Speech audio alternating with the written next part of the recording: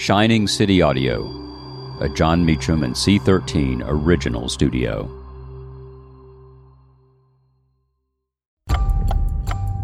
On June 6, 1944, Franklin D. Roosevelt delivers a prayer before perhaps the largest audience in human history.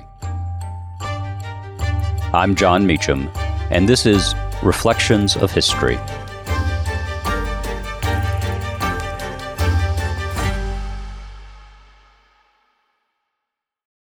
When you need mealtime inspiration, it's worth shopping Kroger, where you'll find over 30,000 mouth-watering choices that excite your inner foodie. And no matter what tasty choice you make, you'll enjoy our everyday low prices, plus extra ways to save, like digital coupons worth over $600 each week. You can also save up to $1 off per gallon at the pump with fuel points. More savings and more inspiring flavors make shopping Kroger worth it every time. Kroger, fresh for everyone. Fuel restrictions apply.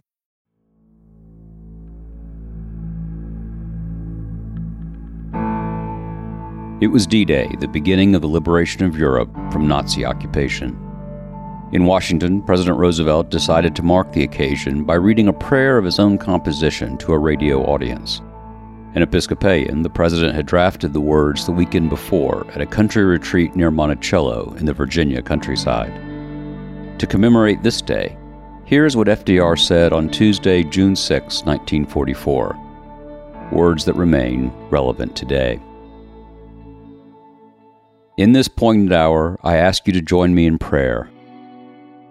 Almighty God, our sons, pride of our nation, this day have set upon a mighty endeavor, a struggle to preserve our republic, our religion, and our civilization, and to set free a suffering humanity. Lead them straight and true, give strength to their arms, stoutness to their hearts, steadfastness in their faith. They will need thy blessings. Their road will be long and hard, for the enemy is strong. He may hurl back our forces. Success may not come with rushing speed, but we shall return again and again. And we know that by thy grace and by the righteousness of our cause, our sons will triumph. They will be sore tried by night and by day, without rest, until victory is won. The darkness will be rent by noise and flame. Men's souls will be shaken with the violences of war. For these men are lately drawn from the ways of peace. They fight not for the lust of conquest. They fight to end conquest. They fight to liberate. They fight to let justice arise and tolerance and goodwill among all thy people. They yearn but for the end of battle, for their return to the haven of home. Some will never return. Embrace these, Father, and receive them, thy heroic servants, into thy kingdom. And for us at home, fathers, mothers, children, wives, sisters, and brothers of brave men overseas, whose thoughts and prayers are ever with them, help us, Almighty God, to rededicate ourselves in renewed faith in Thee, in this hour of great sacrifice. Many people have urged that I call the nation into a single day of special prayer. But because the road is long and the desire is great, I ask that our people devote themselves in a continuance of prayer. As we rise to each new day, and again when each day is spent, let words of prayer be on our lips, invoking thy help to our efforts. Give us strength in our daily tasks, to redouble the contributions we make in the physical and the material support of our armed forces. And let our hearts be stout to wait out the long travail, to bear sorrows that may come, to impart our courage unto our sons wheresoever they may be. And, O Lord, give us faith. Give us faith in Thee, faith in our sons, faith in each other, faith in our united crusade. Let not the keenness of our spirit ever be dulled. Let not the impacts of temporary events, of temporal matters, of but fleeting moment, let not these deter us in our unconquerable purpose. With thy blessing we shall prevail over the unholy forces of our enemy.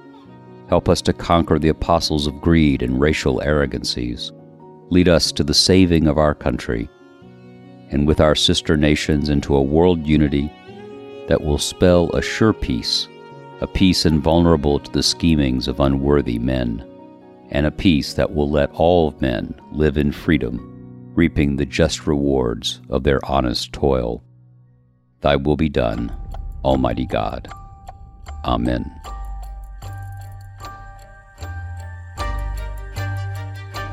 Thank you for listening to Reflections of History, a creation of Shining City Audio, a C13 Originals and John Meacham studio.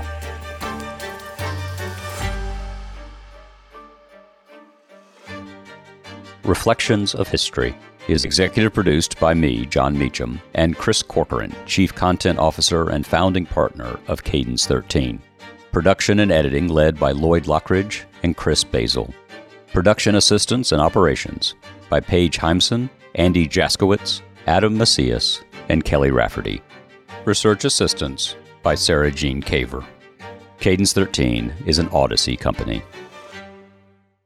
Be kind to your mind with guided meditations from the Meditation for Women podcast. Your mental health benefits from sleeping better, releasing anxiety, and gaining clarity, all of which are benefits of meditation. And since this is Mental Health Awareness Month, give yourself the gift of meditations. All you have to do is press play and close your eyes. Listen to Meditation for Women on the free Odyssey app or wherever you get your podcasts.